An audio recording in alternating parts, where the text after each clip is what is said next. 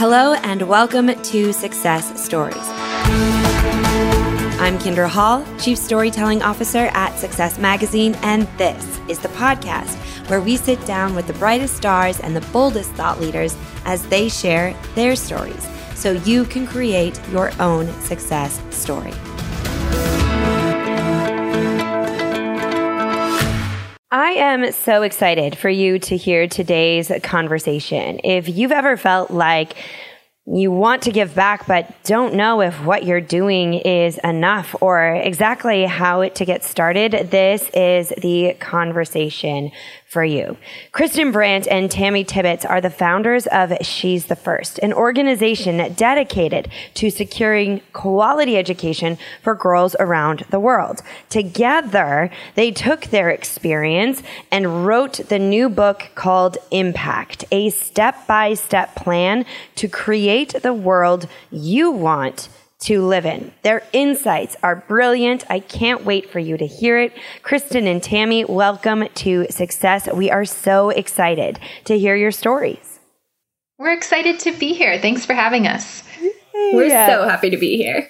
And we should let the audience know, they already know I'm based in Manhattan, but both of you are just on the other side of the river in Brooklyn. Yeah, Brooklyn representing. Yeah, I need to get over there. I haven't, COVID kind of keeps you within your own few block radius. So I never really have done any Brooklyn exploring. So I've got to get into that. Oh my gosh. We'll put an itinerary together for you. Actually, would you do that? Put together? Maybe we can post that in the show notes. Like, here are all the places you should go when you come visit Brooklyn. I really do. I want people to start coming and visiting New York again. I feel like we're getting ready for them. Right? I guess so. I don't know. Brooklyn and Manhattan are so different. Our office is in Manhattan. And every time I pop in to pick up the mail, it does feel empty compared to what it used to be. But Brooklyn is very lively, really? Very residential, families, everyone's out in the streets enjoying the good weather now. Yeah, definitely. Well, we have a lot to cover today. First and foremost, I really want to hear about both of your stories, where you're from for each of you as individuals. Like, how did you come to the place that you're at right now? How did you come together? I definitely want to talk about your organization, She's the First, and your new book that just came out, Impact, a step-by-step plan to create the world you want to live in. But let's start with each of you. Tammy, do you want to get started? How did you get into what you do today? Yeah, well, so much of it starts with when I was 17 years old and I was a senior in high school, and I was very shy growing up, but to the point where when it was time to graduate from high school and the annual yearbook superlative tradition came around, I was voted most shy in a class of almost 1,000 kids. And that was a real turning point for me, because it's when I realized that I knew I had more potential and that I didn't want to live my life, the way that my peers saw me as being, just kind of fearful of social engagement. So when I was going off to college, the College of New Jersey, I was the first in my family to go to college. At that time, it didn't feel like a big deal. In retrospect, I appreciate that it was. But I saw that as a fresh start, and I was going to major in journalism because, ironically, though I was shy, I really expressed myself in writing, and I was editor-in-chief of my high school paper, and I just loved to write and publish my words. So full circle with becoming an author. But college was my fresh start to become the young woman I wanted to be. And that's where I really fell in love with journalism and ultimately decided I wanted to have a career working in magazines in New York City. So I started taking the train in and getting internships in college. And then another moment that changed my life was when I was awarded a scholarship from New York Women in Communications, an incredible professional organization. And it was through that organization that I met Kristen Brandt when she too became a scholarship winner. So that's when our paths first crossed. And it was at a time in the early 2000s when Facebook and social media platforms were beginning. So what do you do when you meet someone in real life? You immediately become their friend on Facebook. And we followed each other's journeys kind of virtually for a couple years, as I was just a recent graduate and she was finishing up at Syracuse University. And it was one day in the spring, like almost exactly, it was in May, I posted to Facebook in 2009 that I had an idea for a campaign called She's the First that would raise awareness of how many millions of girls lacked access to education. And would anyone like to collaborate with me to launch this video project on YouTube? And that's where I got the one and only DM from Kristen Brandt. So that's my biggest piece of advice. If you would like to co-found something with someone else, be the only one who DMs them.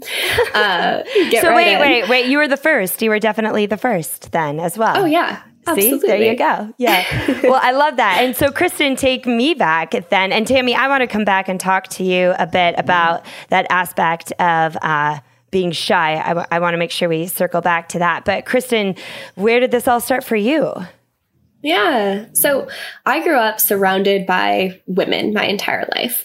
My mom had me fairly young. She was 19 and she was one of 6 daughters. So you can imagine the estrogen around me growing up. And we lived with my grandparents for a long time when I was little.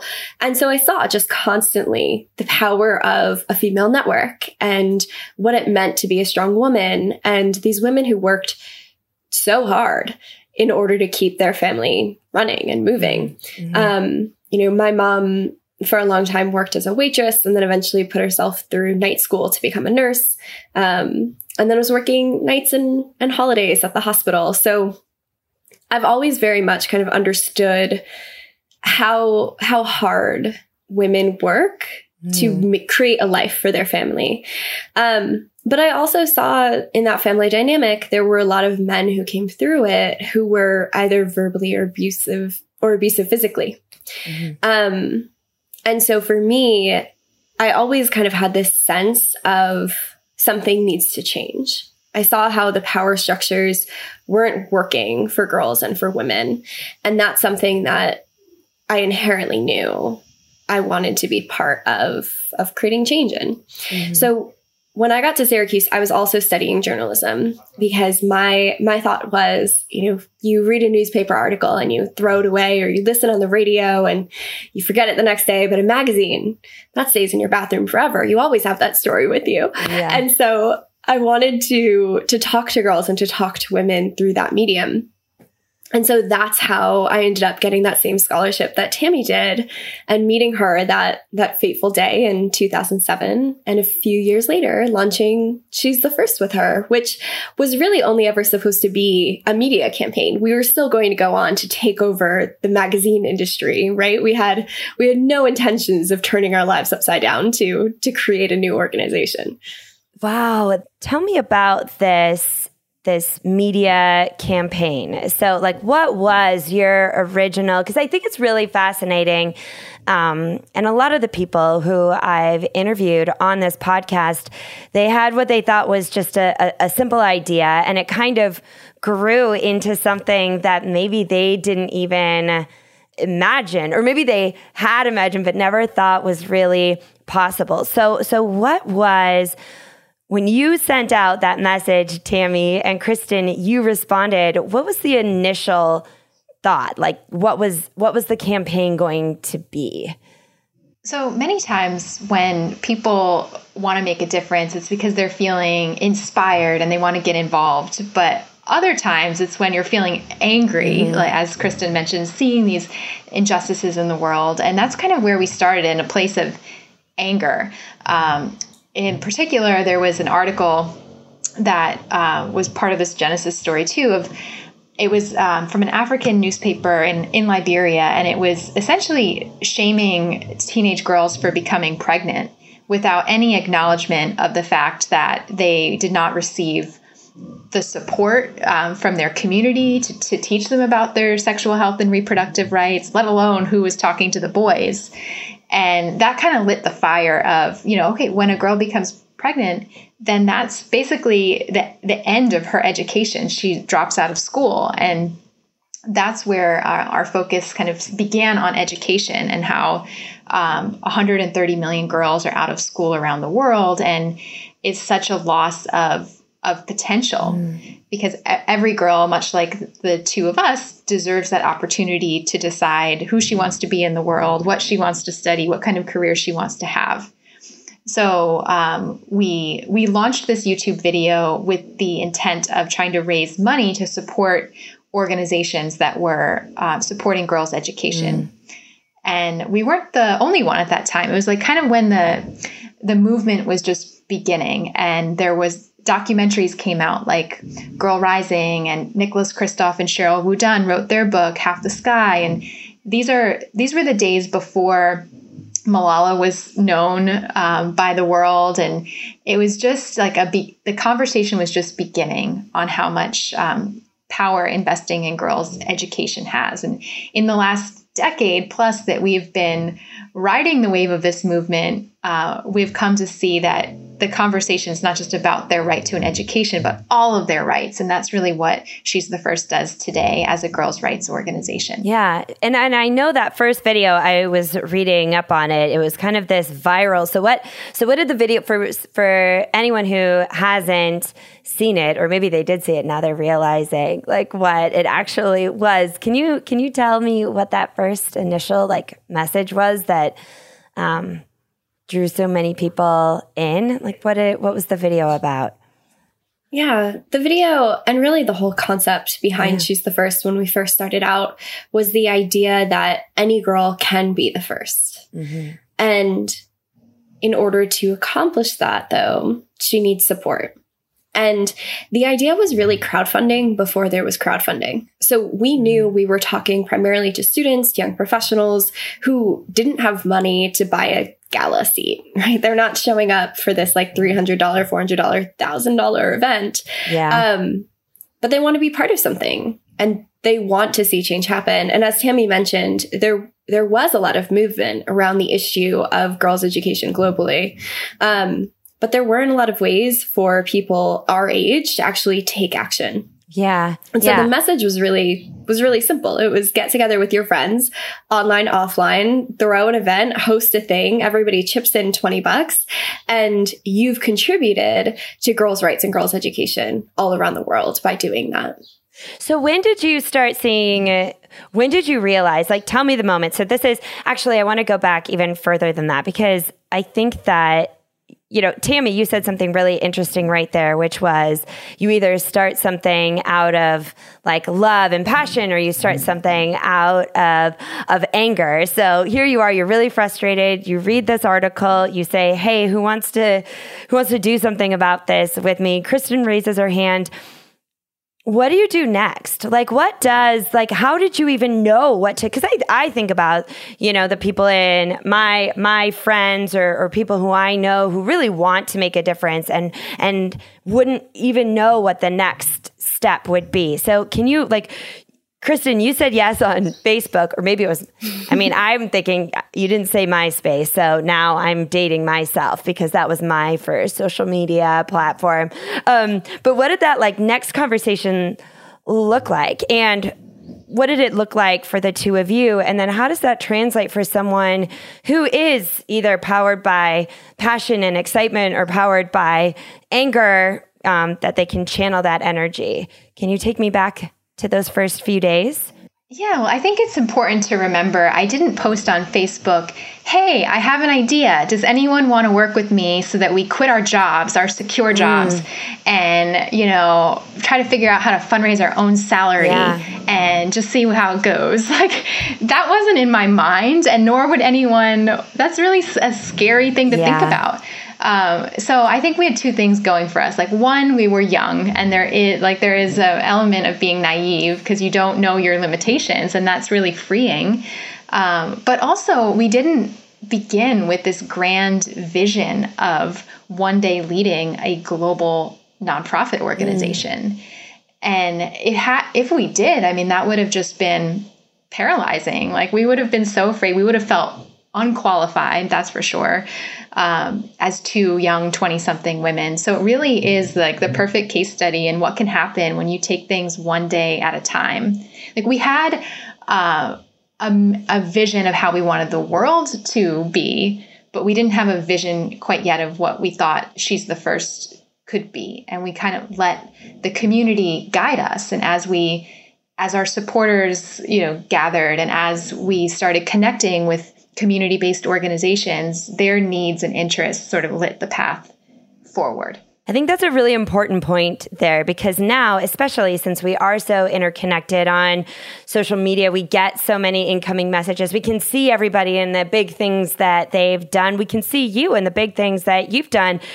To come into something and think that you have to start with the idea that it'll be big and the power that, as you just shared right there, you had in not thinking big, but thinking that by bit by bit, day by day. Kristen, do you remember that? Do you remember the first imaginations of what it could look like? Like, oh, we'll talk to this organization, we'll talk to this organization. Yeah. And I think the thing that was really important for both of us starting out also was that we might not have realized actually at the time how intimately involved we were with this cause ourselves. So we saw this article, we had an emotional reaction. The reason we had such an emotional reaction is because we both grew up in different circumstances, but in different ways, not experiencing kind of the full realm of possibilities in the world because of our genders, or seeing how that played out around us. And I think that goes a long way when you're starting anything to being able to sustain it, to keep it moving, is that you have that personal connection, because it means that you're almost never going to take it for granted that you know every single thing that should happen next. And that's where Tammy mentioned we work so closely with community-based organizations. And, we kind of understood from the beginning what our part in the movement could be as two young people who were strong communicators, who had access to a network of women and allies who were just ready for it and up for sharing their talent and their skills. We could kind of see, here is the space in this movement where we could really do something, and we could bring our own skills and our own interests and our own abilities to create change. So we weren't trying to create the next Acumen Fund. We weren't trying to create, the next Save the Children. That was never the goal, because we never saw ourselves as having the skill sets or the strength to do that. But we did see that we could effectively communicate about an issue, and that we could create connections toward a solution. Yeah. Like to really lean into what your strengths are versus focusing on what other people are doing. It seems like such a simple approach that I think it's easy to miss. Yeah. And I think it's easy when people think about creating impact or doing good in the world. There's often this sense that you have to be this kind of noble, sacrificial person, to start a nonprofit or to launch a movement or even to be a kind of like quote unquote do-gooder. There's this sense that you have to be someone else. Yeah. And it's never true. You always have some skill or connection or talent that allows you to be effective at creating a better world around you. You don't have to be Mother Teresa in order to have a positive impact. I feel like such a huge sense of relief right now, just even hearing you say that, like that we can all do what we can do. And that's really what you did. You're like, wait, I think we can do this. And then through those interactions, through those connections, then through your partners, you were able to expand. So tell me this, where, for those who haven't heard of She's the First, the organization, I feel like we should just kind of take a moment here and talk about it. Like, what is this organization? Where are you? Who are you impacting? Give me kind of the high level of what is She's the First. Yeah, well, She's the First is a nonprofit organization that's been around for 11 years, and we team up with women-led organizations that are working to make sure girls are educated, respected, and heard all over the world. So every year we are reaching nearly 140,000 girls across 26 countries. And our programs are focused on building the ecosystem of these girl-focused organizations and supporting them in interventions that we know work, like feminist mentorship programs, sexual health and reproductive rights, and girl-centered program design.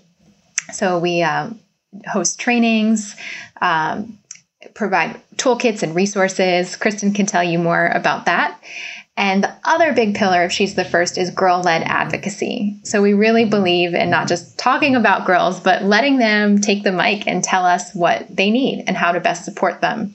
So you see this across our campus chapter community, where we have over 150 high school, college, and university chapters of across the U.S. and beyond of young women who are mobilizing their communities to support these issues, but also speak up for their own rights and needs.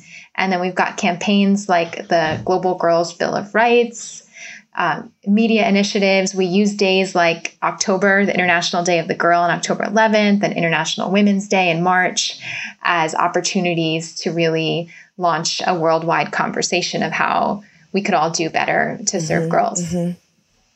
I mean, when I think I'm trying to do the math, I feel like 2020 kind of messed me up because I can't, like, there's this weird gap year. But this has been now an organization for over a decade. What are some of the things that you've seen come of it? Like, tell us about some of the girls and what they're doing that is different than what they would have been doing as a result of what the two of you have done. Tammy mentioned the Girls' Bill of Rights campaign. This is one of our favorite things that we have ever been honored to be part of, because the Global Girls' Bill of Rights, what it did was it pulled entries on what girls' rights should be, unalienable rights of girls, from more than 1,000 girls in 36 countries around the world in 5 different languages. There were something like 10,000 entries into this initiative. And it was a group of 14 girls on a panel who came together to kind of sift through that data and finalize what the top 10 rights of girls are, and then to declare that to the world. And they brought it to the United Nations. They presented it to the Deputy Secretary General. They presented it to the Executive Director of UN Women.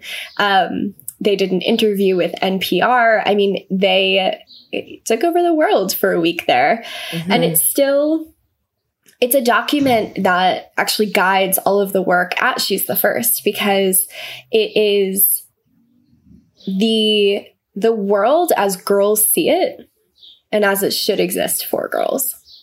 And so that really guides us in what we're looking to achieve, is to make sure that girls have access to those rights. And, you know, what you see is that when girls start getting involved, either via, stepping into a classroom, but especially through leadership initiatives, through mentorship programs, through these many initiatives Tammy was speaking to earlier, what you see is that they realize that they have that voice, and they realize that they can create change in their communities, and that they do have rights. And that's one of the biggest wins for us, I think, is that every time a girl realizes that she has rights and understands how to fight for them, or who she can talk to if she's not experiencing all of them, that is a win. Yeah. And of course we have some of the all-stars who go on. We have 2 former students who went on to create their own organizations for girls in Kenya and Tanzania, Ellie and Cynthia. So now each of them impacts another 40 girls per year, kind of working on their own programs. And you see just this ripple effect out. And the goal for us ultimately is that we are out of a job because the world doesn't need She's the First anymore, because the world recognizes the rights of girls, and because girls everywhere have equal opportunity to live the lives that they want to. Do you feel like there has been progress in the last 10, 12 years?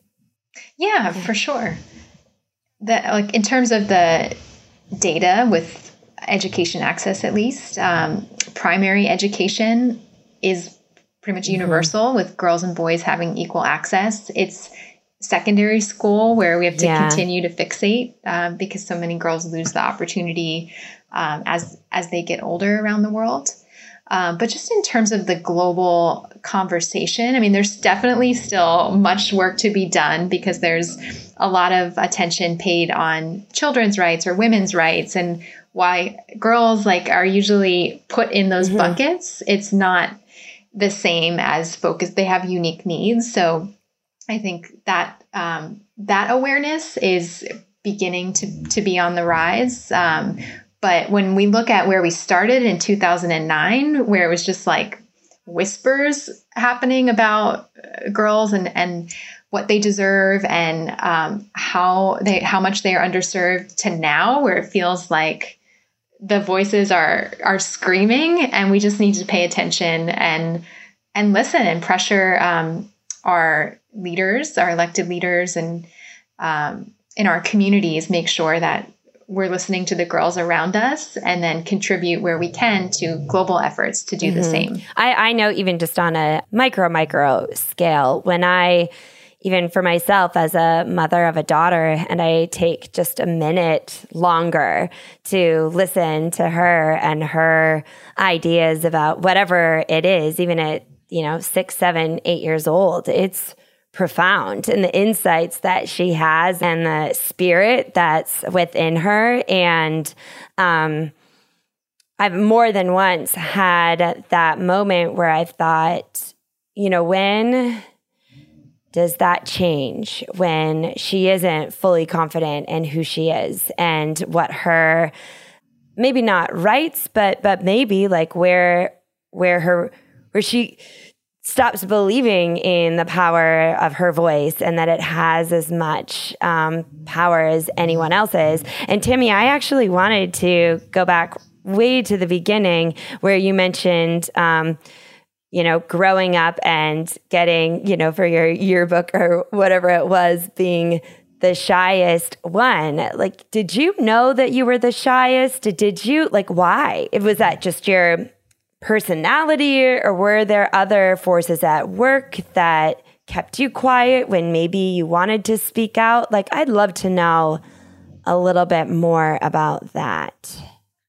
Yeah, I mean, I wonder that too. How did I wind up being so shy when I have two parents who always supported me. And I mean, it seems like there should be no reason why I didn't have confidence, but that's where I think we absorb, as girls, absorb all these messages or from around them it doesn't have to come directly from their households.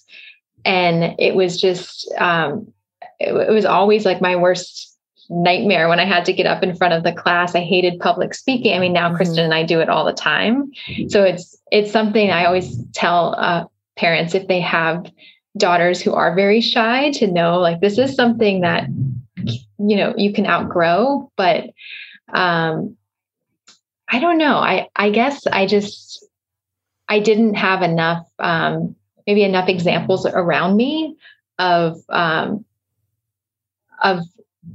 older girls or women who encouraged me to speak up more. I had to sort of find my own way. Kristen, how about you?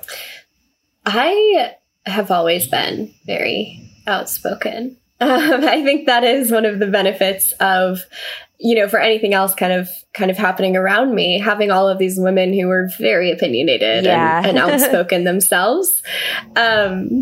And because I grew up with that kind of fierce sense of justice and right and wrong and didn't always see that play out at home in the ways that I wanted to, it did actually give me almost more fire to speak up when I had that opportunity, especially at school and places where I felt safe and able to do that. Yeah. What an interesting having the two of you then come together from opposite sides. It's the perfect coupling. So let's talk about the book, because you have this huge global nonprofit. You're doing incredible work, impacting so many lives. And then it's kind of like now you're taking that experience through this book and enabling other people. So why the book? Tell me about the book and why it was so important for you to write. It's interesting. So our answer to this question is, and it's a true answer, is that it's because there were so many people who would come up to us as founders of an organization and say, how do I do that? How do I create change? What do I do next? Whether they wanted to start an organization or they just wanted to do more work in the nonprofit world, or they just wanted to know that they were creating some kind of impact in the world. And we've had a lot of these coffee dates over the years, and we just we don't have the capacity to be able to have that same conversation with everyone. And it's such an individual conversation. But what we could do was use frameworks that we had learned through running an organization to give people the step-by-step kind of plan and process for how to get there on their own individual journey. Mm-hmm. And I preface that with saying this is our kind of usual answer, just because one of the things that has really struck me about the book since it's been out is that earlier, Kendra, you mentioned how you felt such a sense of relief when we were talking about how you don't have to do everything to create change. You don't have to be everything. You don't have to, be this noble figure in order to create change. That has been one of the biggest responses to the book over and over again, is this kind of just immense sense of, okay, so I can do this. Mm-hmm. This feels doable. It feels accessible. And I don't have to completely change my life in order to know that I am adding positivity to the world. I'm adding creative and true change to the world. And so in some ways, we wrote the book to answer this kind of intellectual question, logistical question of how do I create change? But the book has gone on, I think, to really answer for people a much more emotional one of how do I find my meaning in the world? How do I find my place in the world? Mm-hmm. Well, because I feel like there are so many people who have the heart and have the love and have the desire and then get completely overwhelmed at even the thought of it and would see the two of you and think, well, then there's nothing what good am I? And then never put their drop in the bucket for change. Or I love that creating the world that they want to live in. So for the person who's sitting there, and especially after the year that we've been through most recently, I mean, amazing that the book came out in right at the end of 2020, correct? Yeah, a time that people were really ready for it. What are a few of the pieces of advice that you would give someone who has the heart and doesn't know what to do next? Any next steps for them? Yeah, well, our reader definitely has a big heart and is someone who cares about so much. And that's why we begin the book talking about finding your North Star, because there's so much guilt that people have when they have to say no to something. And what we guide you to see is that when you have a focus, you're able to say yes and make much more meaningful commitments to where you are most passionate and where you are most set up for success to make a difference. So it all starts with finding that focus. And as Kristen said, tying it into something really deep and personal in you, because that lived experience you have, both the happy pieces of it, the experiences and opportunities that you were privileged to have and that you want to pay it forward and make sure others do, or the experiences that weren't so good and that you want to make sure aren't holding back others. Finding that focus and then using that to evaluate what are the resources, what are the unique gifts that you have, what can you give? And then we take you through a process to identify the needs in your community and in the organizations and movements and campaigns you want to serve. And how do you create that perfect match? I just love this. Because that's exactly what do I do next? That right there, that breakdown of either what you had and you want to create more of, or what you didn't and you want to make sure that others have what you didn't have. It's absolutely beautiful. And I also, and this is an important question that I have, is it okay then, so you find your focus, and the thing that you are uniquely, like you have a passion for this, and maybe you don't have a passion, maybe you have a passion for the environment or a particular tree in your community that is only found in your town and keeps getting chopped down, and that's what it is. Like these trees really matter to you because you remember playing on them, you remember your grandfather telling you stories about these trees. And you have these stories, you have that match. Is it okay to then say no to other giving opportunities? Like maybe you're not into cats and so you don't want to, that's where so often as I host these interviews, and of course it isn't ever actually in the nonprofit sector, but a theme that keeps coming up is how important it is to say no to things as well. And I'm hearing kind of the same thing is know your focus, know your passion, go there.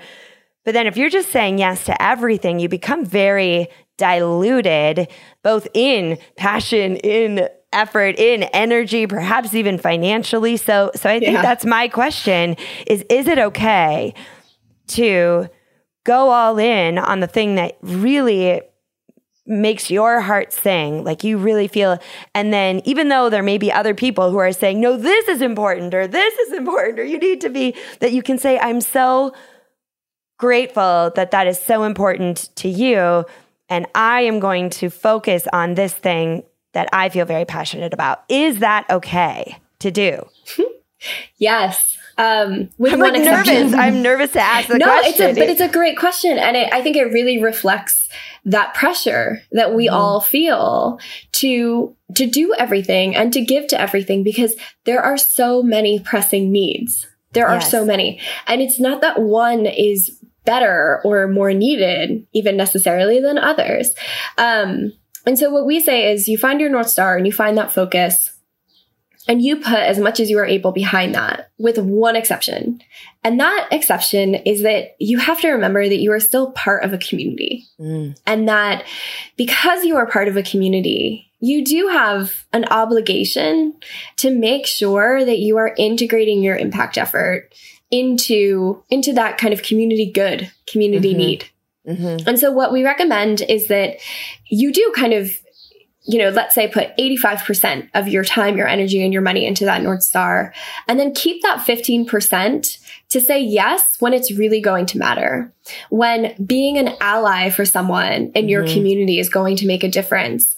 When your community is really struggling with something that you have just enough time and energy that you can really be part of those bigger solutions. We call these your everyday impact points. It's the impact actions that you're taking that aren't necessarily aligned with your North Star. They're not going to pull a ton of time and money and energy away from it, but they're going to give you enough leeway to make sure that you're really part of the bigger movements that are happening around you.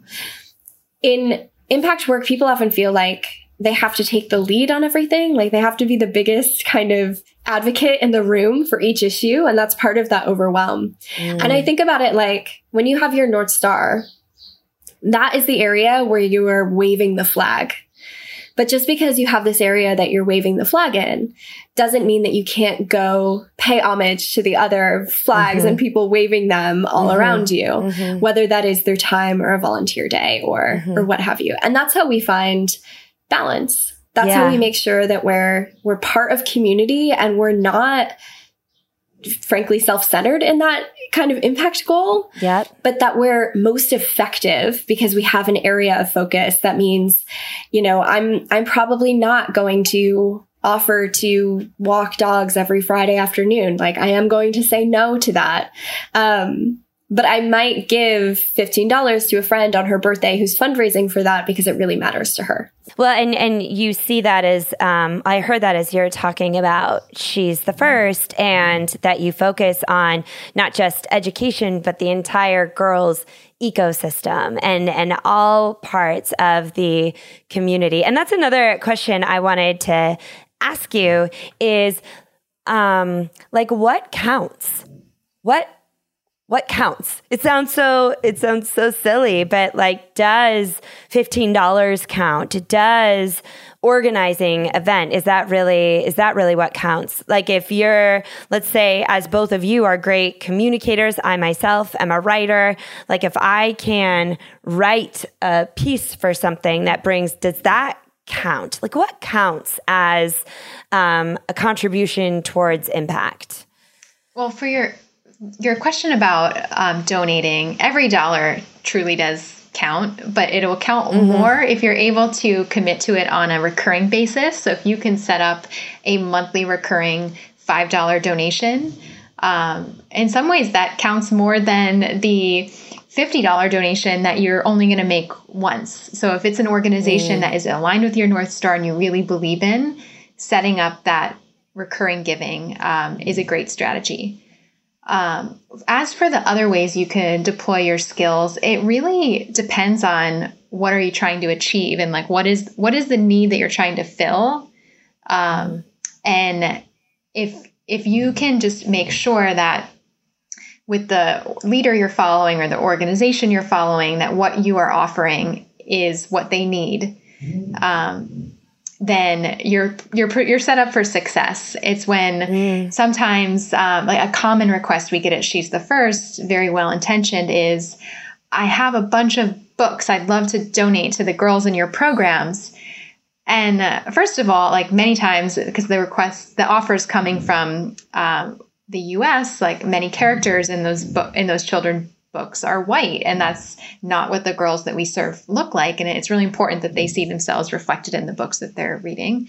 So it's not quite a fit in that way. But also, even if it was, the cost of shipping books is very expensive, where it would have been just easier to support community-based organizations in sourcing those books locally, for example. Wow. So thinking through, yes, you may have a bunch of product of some sort, but if it's not what the people in the program need, then that doesn't really count.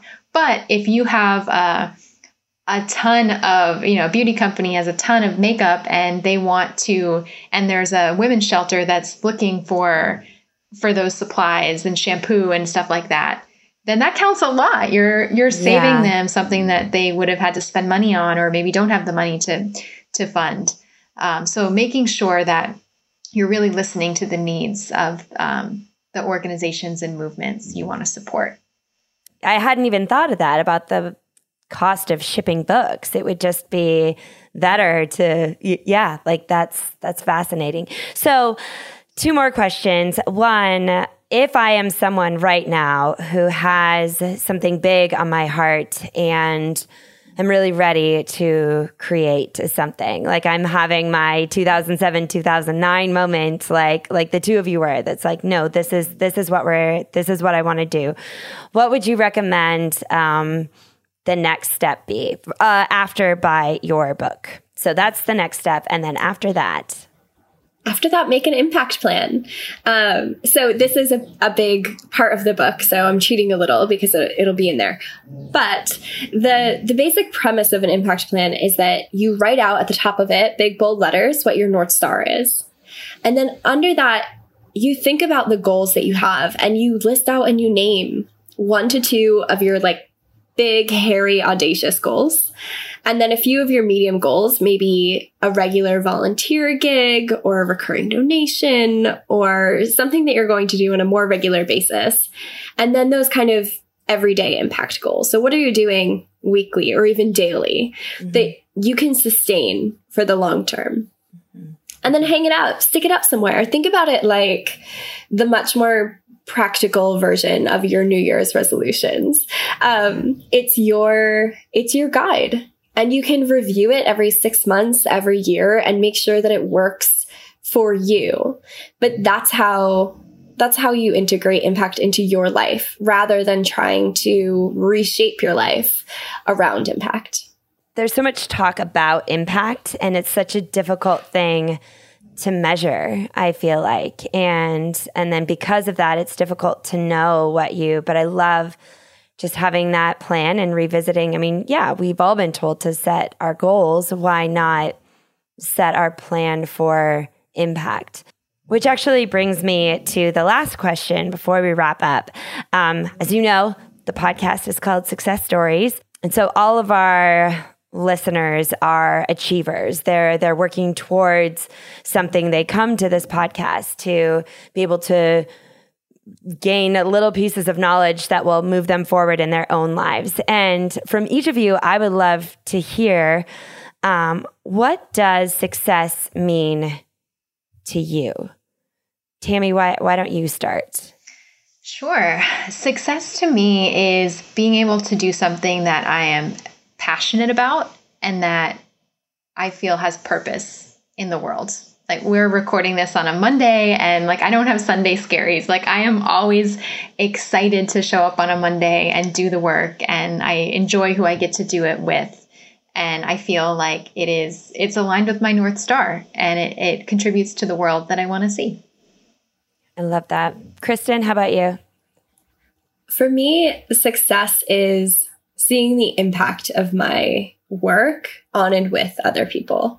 So whether that's seeing someone on the She's the First team really nail a big project or do a big, scary speaking engagement, or it's seeing some of the girls around the world pass their exams or get into the university they want or start a small business. Mm-hmm.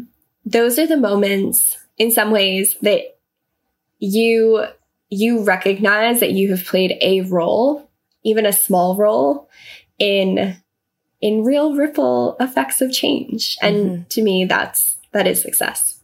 Well, I mean, it's like right there. Success is being a part of creating the world that you want to live in. So tell me, where can we find you? If we want to know more about the foundation, if we want to know more about the two of you, I know the book is available everywhere. It is called Impact, a step-by-step plan to create the world you want to live in. Where else can we find you? You can find She's the First at she'sthefirst.org. And planyourimPact.com has everything about the book. And you can find the two of us on Instagram at Tammy Tibbetts and at CJ Brandt. Oh, I love it. Well, thank you so much. I have so been looking forward to this conversation. I am so excited to continue to follow your journey and watch the impact that you're making and the stories that people tell as a result. Thank you so much for being here. Thanks, Kendra. Thank you, Kendra. If you enjoyed this conversation, look up an inch or down an inch and check out all of our previous discussions. You can find those at iTunes, Spotify, Overcast, Stitcher, or wherever finer podcasts are sold. And of course, check out the latest issue of Success Magazine by heading over to success.com/subscribe and get more inspiring stories like this delivered right to your front door. Be sure to give us a review on Apple iTunes, and you can find me at KindraHall.com or on Instagram at KindraHall. That is Kindra with an I. I can't wait to hear the stories you'll tell. Until next time.